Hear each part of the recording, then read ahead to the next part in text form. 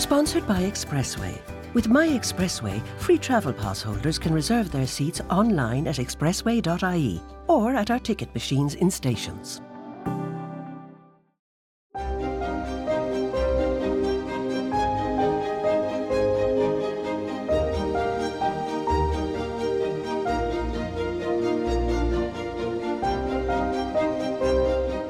Hello and welcome to the second series of Irish GenPod.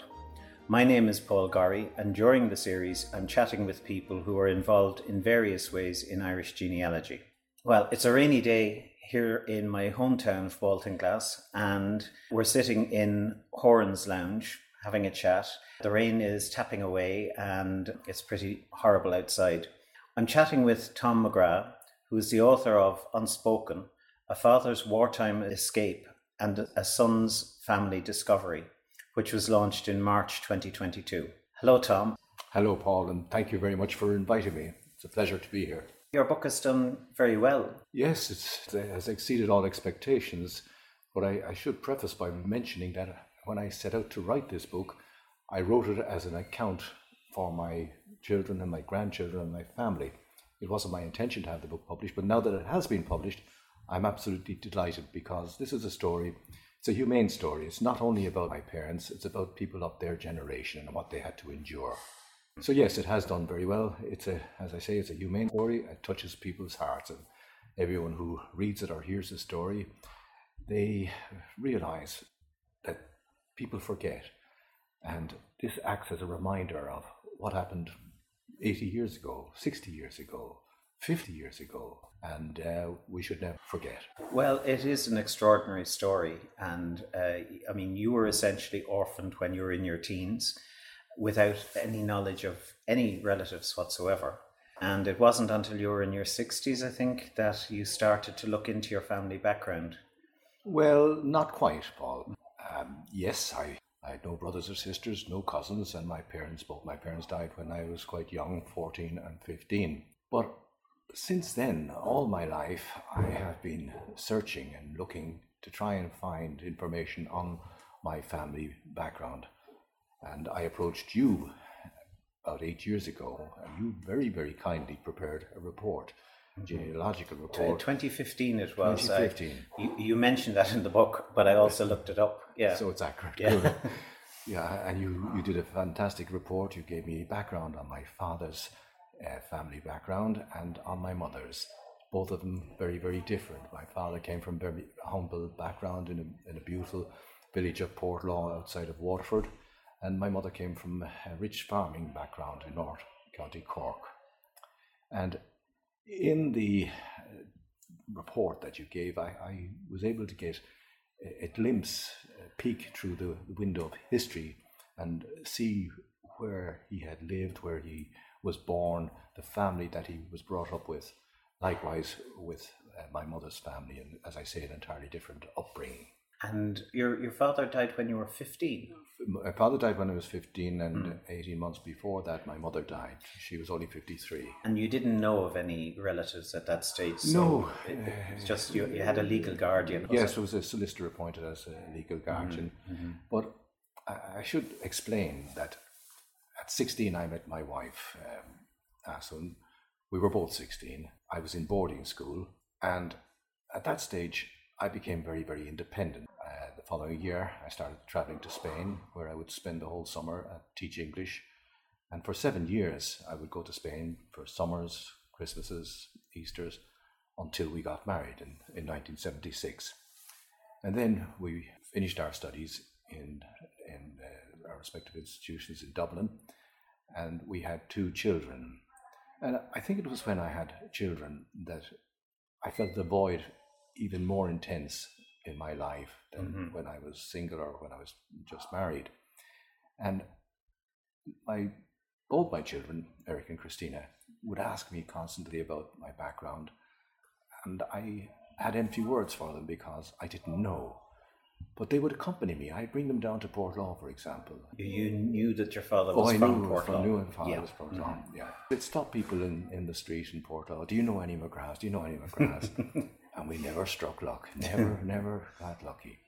And as I say, that void was always there. However, my daughter Christina about 6 years ago, went down to work with Pfizer in Cork. And sure enough, she met a Cork chap. And over lunch, meeting his dad, we had a conversation about our backgrounds and where we were from and so on. And he just casually asked if I knew such and such in Waterford. And I remembered the name of Johnny Aylward. And I said, yeah, I do. I remember Johnny. Please give him my regards. So he did, and he came back to me. He said, Johnny says he remembers you very well. He remembers your family, and he has a lot of stories to tell you. So I went down to meet Johnny. We had a beautiful lunch, walked around the town reminiscing. And shortly after that, he sent me an email. He said, here's the number and the name of somebody you might like to contact. So the number was for Billy McGrath, who I contacted. I phoned him, and it turned out Billy was my first cousin, one of 9 siblings, sons and daughters of a brother of my father, all alive, all living, at that time all alive. And that was your first contact with That was my McGraths? first contact. I spoke to all of them over the phone over a period of months, and then I arranged to meet them in March of 17. I went down to meet them in Waterford, and it was a hugely emotional occasion. Most of them are older than I am. They looked like me. And they started telling me stories about my parents, who they knew. They knew of me, but they didn't know where I was. I had gone to boarding school when I was age 13, and then I left Waterford and was living in Dublin. And when they started telling me stories about my father, when he came back from the war, I looked at them and I said, wait a minute, what war? What are we talking about here? They told me that they were aware that my dad had been in the war, and one of them, who lives in London, called me and said that she believed her mother, who was in a creative writers club, had written an essay about my dad, and she would look for it. And she did. She found it and she sent it to me. The title of the essay was The Escape.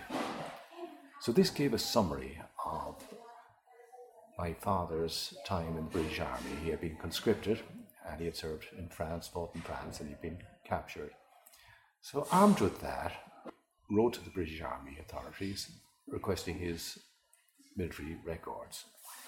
You said that you got interested when Eric and Christina were born, or when they were growing up. You wanted to know about your own background, but did you pursue it before 2015, or was it just an aspiration?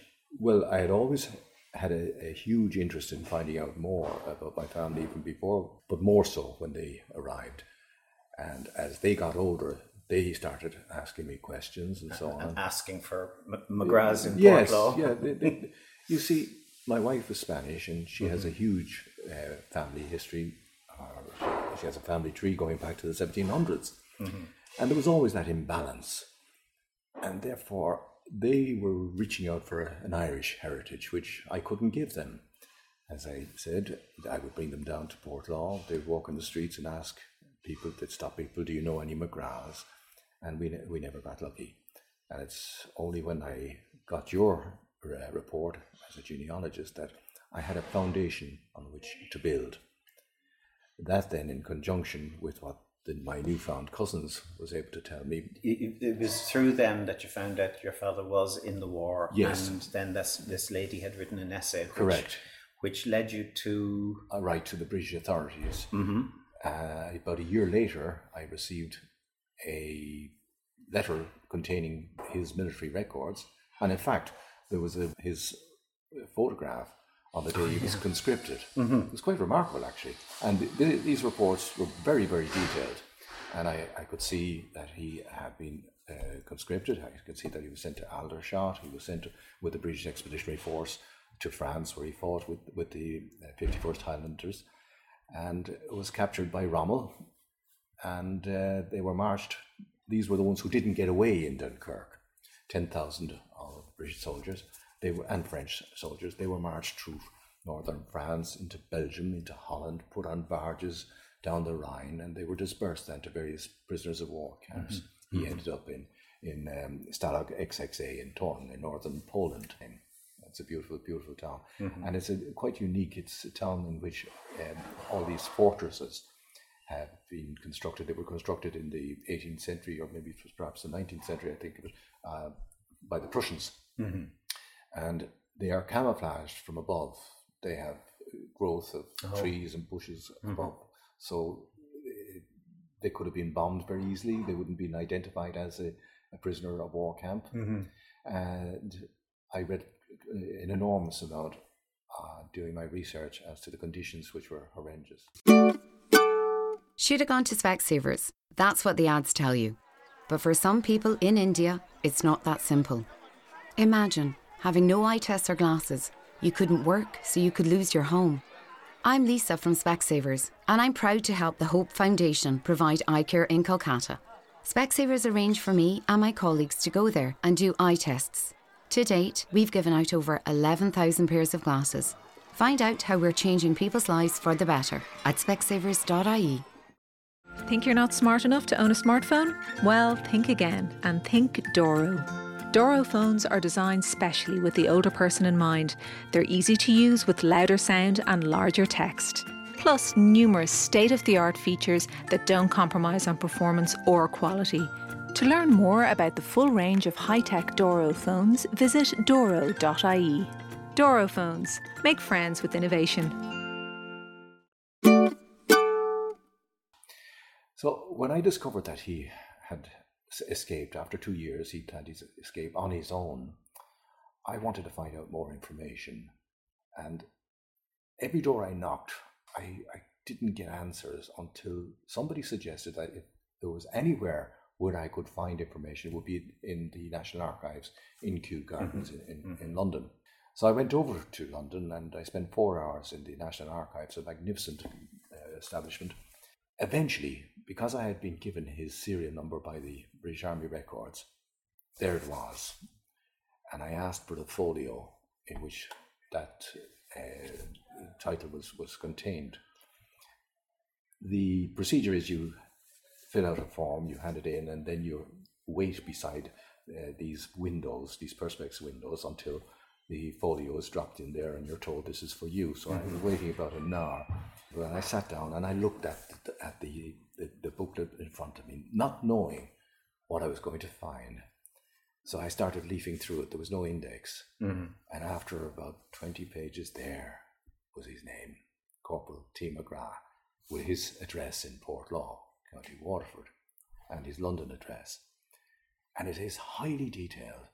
It was an interrogation by MI5 and MI6 and the Americans of when he got back after his escape. As I say, it was highly detailed with dates, places, names, and so on. I had to pinch myself to realize and to accept that this was my father's story. It was incredible. It was a day that changed my life. Again, I read more about the conditions, and it's very, very detailed of what he went through. As I said, he was captured by Rommel. He was sent to Stalag XXA. He was captured in Saint Valery in northern France. What happened was his division had been sent down to the Maginot Line, and the German panzers came through the Ardennes above that and cut them off from the rest of the British Expeditionary Force. So they didn't get away in Dunkirk, but they did manage to get back to the coast. And it's when they got back to the coast, Rommel had got there first, and that's when they were captured. Mm-hmm. The conditions in the march, conditions in the Stalag were horrendous. The starvation was horrible. The lice that they had to suffer was intolerable. And particularly for the first 2 years. In 1942, Red Cross parcels started to arrive and things started to improve. Notwithstanding that, he obviously decided he wanted to get out. So with the help of another prisoner of war who worked outside of the camp, he managed to obtain civilian clothing. And he wore the civilian clothing under his army uniform until the day came along when he saw his opportunity. On the day that he managed to escape, he slept in the woods that night. And the following morning, he came across a house in the woods and knocked on the door. An elderly Polish man opened the door. This is all in the report, in the archives. An elderly Polish man opened the door. And can you imagine what was going through that man's mind? Not to mention what was going through my father's mind at that stage. Polish man took him in and hid him in his attic, and after 2 days, he asked him for his uniform and burnt the uniform. And that was this very significant moment because at that stage he became a spy and would be shot on sight. Mm-hmm. He then brought him into the town of Tronen and introduced him to the resistance. And the resistance put him up in Torn for a number of months, after which he made his way to Berlin. 1942, the height of the war, extraordinary to the Lion's Den. It's strange that, to the heart of the whole thing. Yeah. And he stayed there for 3 months. Then, with fake French papers of a worker working in Germany, he made his way to Paris, stayed in Paris for 4 months. And then, with no papers, he made his way down to Saint-Jean-de-Luz on the French-Spanish border. He was met by a Basque smuggler who pointed the way to the Pyrenees. He climbed over the Pyrenees in the height of winter in December 1942, arrived in the town of Beira in Spain and sat on the church steps, which I and my son did 2 years ago. We followed in his footsteps. Mm-hmm. And there he was, thinking, free at last, when along comes a Guardia Civil. Because he had no documents, he was thrown into Franco's concentration camp in Miranda del Ebro, a place I've been also. The conditions there were horrendous, but at that stage, it was 1943, the Allies were getting the upper hand, and Franco, being the cute fox that he was, started to ease up on things relating to the Allies, and he allowed them to get out with the British diplomats. He made his way to Madrid, and then to Gibraltar, and then back home, or back to England. Back to Glasgow, I think, wasn't it? Well, the convoy headed back to Glasgow, the port of Glasgow, and then he made his way down to London. Mm-hmm. And there, I should have mentioned earlier on, as you referred to in your excellent report, he had married in 1957 to a local girl in Portlaw, and they both had emigrated to London for work. But when he came back after the war, she had presumed he was shot and killed, and she had started a new relationship, so his marriage was over. He then went on leave back to Portlaw, stayed in Portlaw, and never went back. Well, I remember when you told me about this on the phone, I think it was, you told me about the report you found and how detailed it was and whatnot. And I said to you at the time it would make a great film, because it's so full of drama and suffering and everything, but and tension. You could imagine for all the people who helped him and for himself. Going through getting false papers, and you might be stopped anywhere. Oh, I mean, it's detailed in the report that he was stopped many times with false papers. And you can imagine just being stopped once. I know. Yeah. I mean, the man amazes me. I knew him until I was 15 years of age. He was always on a pedestal, as each father of each son is. Mm-hmm. But I never knew how high that pedestal was until I discovered this. He was so determined that he wanted to get back home to see his family again. We also discovered that King George VI had, in 1943, had awarded him the military medal. So I wrote to the authorities asking if he ever got it, and if not, could I have it? They wrote back after about 6 months saying, no, he never got it, and you're not getting it because he never came back. So I said, hold on a second, this man fought for a country that wasn't his. He was promoted shortly after he was conscripted. Not only that, but Churchill granted an amnesty in 1953 on the Queen's coronation for soldiers in that situation. Was your father aware of that at the time? Well, you wouldn't know because he never spoke to you. No, he never spoke. He never spoke to anybody about it. You didn't advertise in the 50s and 60s in Ireland that you had been in the British Army, even though you had been conscripted. But they accepted my appeal because I also gave precedence from the First World War. And about December, I received the most gracious letter from Lieutenant Colonel Simpson saying that, first of all, apologising profusely to me for the way I had been treated. It's in your book, it's excellent. And it's a lovely letter. Oh, it was extraordinary. But he also said that my father's story had been discussed at the highest level of the British Army, and not only was he getting one medal, he was getting 3. We were invited up to the British ambassador's residence in December of 2018, where I was presented with the medals, and we were wined and dined in very high standard. So it was a beautiful, beautiful detail and touch to do that. They could easily have said no. Mind you, I wasn't going to let it drop. So tell me, how did the book come about? It wasn't for publication. It wasn't originally. for publication, no. Everybody said it's a book. Everybody said it's a movie. And this was turning around in my head for a long time. My son Eric, who was living in Australia, when he came back one Christmas, he and his wife sat down and said, look, you're going to have to write an account. You're going to have to do this, okay? So they left, and that January, I sat down and I said, okay, up until now, I was hesitant because I felt all I had was the account from the National Archives. I said, I can bring this to life. I'll join the dots. I write a story being faithful to the account. I'll use the place names and the dates and stick to that. But I'll fill the gaps, and I'll describe what could have happened or what might have happened. And to my astonishment, it just flowed. It just flowed. I just don't know where it came from. You see, I think what happened was I set out to find out all that I could about what happened to my father. I went to see the Stalag in the height of winter to try and get a sense of what it was like. I climbed over the Pyrenees with my son. I went to Miranda del Ebro to see the concentration camp. We went to St. Valery to see where he was captured. So I was trying to get inside his head. You just rattled those off as if it was nothing, but they were individual trips that you went on. Oh, they were. This one that were over very, 2 years. They're mentioned in the book and all that, but I remember you telling me about them as well.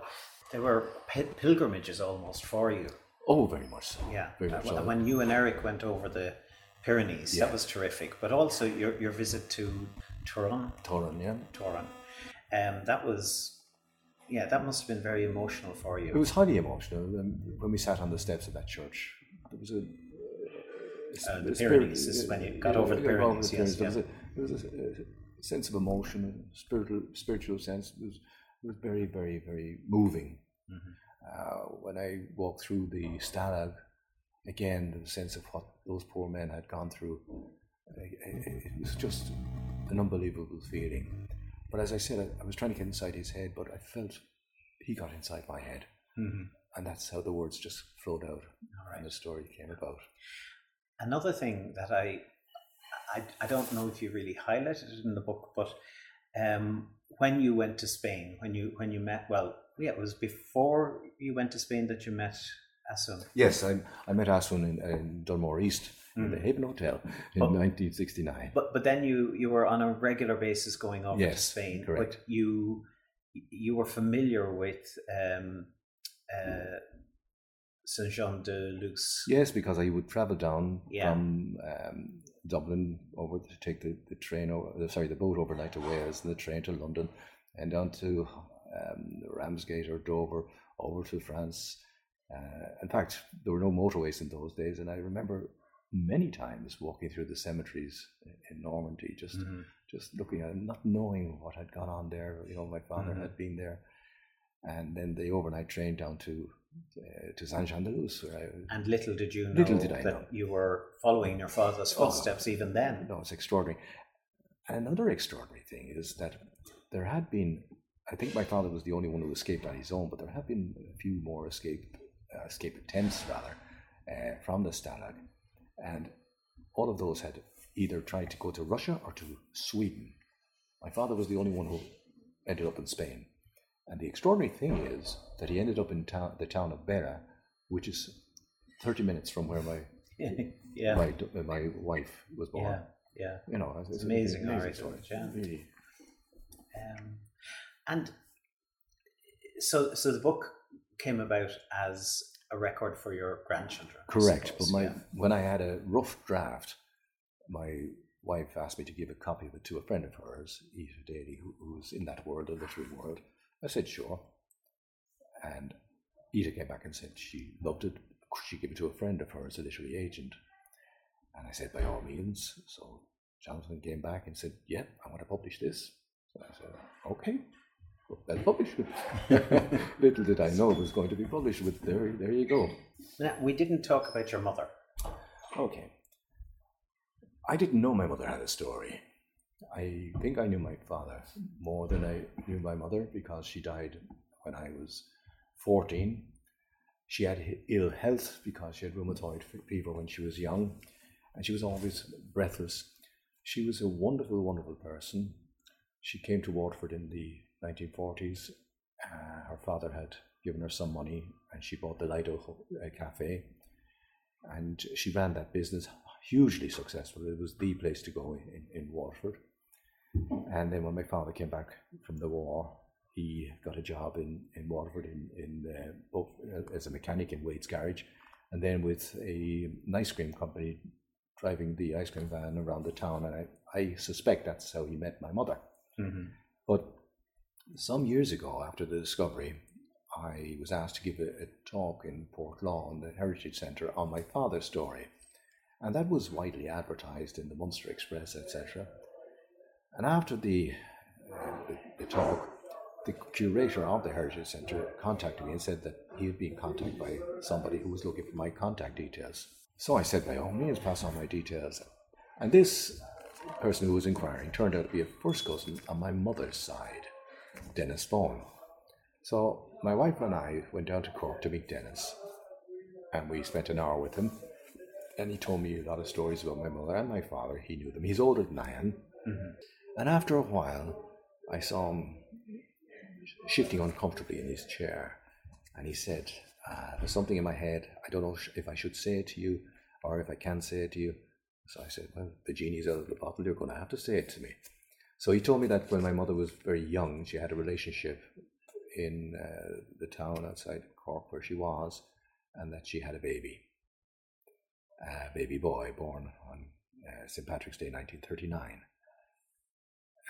He gave me the name of the father, and so that was a huge surprise to say the least. But I said to him there and then that I'm determined to find him. So that's when I contacted you, Paul, and through your efforts and so on, doing DNA tests, we found him. And I then liaised with Tuzla, and I was so lucky that the beautiful lady there took an interest in it. Mm-hmm. She got the file, and we were so lucky to get the files. She invited me and my son Eric down to a meeting in Cork. And as we walked in, we sat down, and she said, that she had found him, and she had been speaking with his two daughters. But unfortunately, he had died 8 months prior to my discovery. Yeah. But since then, and that was a huge blow to me, I got quite emotionally upset at that stage. But it turns out we've become so close to my nieces. They came over, spent a week with me in the summer, and we built up a beautiful relationship. I had a big birthday there in July, and they sent me the most unbelievable birthday gift. A crystal ball of glass with some of their father's ashes, which now rests on my desk to give me inspiration. Isn't that extraordinary? That's lovely. Isn't that wonderful? Yeah. So between my nieces and all my new cousins, I've built up a huge heritage to balance the books in my family. You were basically orphaned when you were 15. You didn't know of any relatives at that stage. You got married, you had your own 2 children. Yes. And in 2015, you still didn't know about anyone. Now you have a gang of cousins in Portlaw. That's You've right. got relatives in Cork. You've got 2 nieces. Correct. So, I've built up a good crowd there. Well, thanks to you, you suggested I should do a DNA test, which I did, and the results came back, and I've loads of second and third cousins all over the world. And a lady wrote to me from Australia. Lady said she was in her 50s, and she'd always been looking for her birth mother, who came from Portlawn or Waterford. And by any chance did I know this surname? So my wife, prior to this, had asked all the cousins for details of their families, and she constructed the most magnificent McGrath family tree. So I got that out, and I looked, and we gave a copy to each of the cousins, framed. It was beautiful, they loved it. I got that out, and sure enough, there was this surname. The daughter of one of my father's sisters And I had a contact number through one of my cousins for a sister of this lady who I phoned. And she told me, yes, that's true. Her sister had a baby given up for adoption. And her sister is living in England in her late 80s. I told the lady in Australia, and the last I heard, they were arranging to meet. That's brilliant. Isn't that extraordinary? Absolutely brilliant, yeah. Well, your story is family history in reality, and it's a terrific story, and I'm sure it would be an inspiration to anyone who is doing family history. Not necessarily going to find all the surprises that you found. But I think as I said to you earlier, this is not only about my parents, it's about what the people of that generation had to go through, and I think my parents are now getting the recognition for things they did that they'd never got in their lives, because they were very brave. They were very high-profile, respected business people. My father couldn't say that he'd been in the British Army, even though he had been conscripted. My mother couldn't say that she had had a child out of wedlock. They couldn't marry. They spoiled me rotten. They didn't know that, they never knew that they were going to have a child, and she was going to have a second child. There was no way I was going to be given up for adoption. But the best thing they did was to send me to boarding school when I was 13. And I'm so grateful to them for that foresight. Well, that is a terrific story, and it is available in all good bookshops, I'm sure, as well. The name of your book is Unspoken, the father's wartime experience and a son's family discovered. Tom, thank you very much for taking the time, and particularly for coming to Baltinglass to talk to me. Not at all, Paul. I'm delighted. It's a beautiful part of the world, and I'm always happy to talk to you, and I'm always very grateful for all the help you've given me in my journey. Thanks very much, Tom. I'd like to thank Senior Times for adding Irish Gen Pod to their collection of podcasts. Also, many thanks to my series producer, Conor O'Hagan, and to my audio supervisor today, John Hughes. Do tune in again.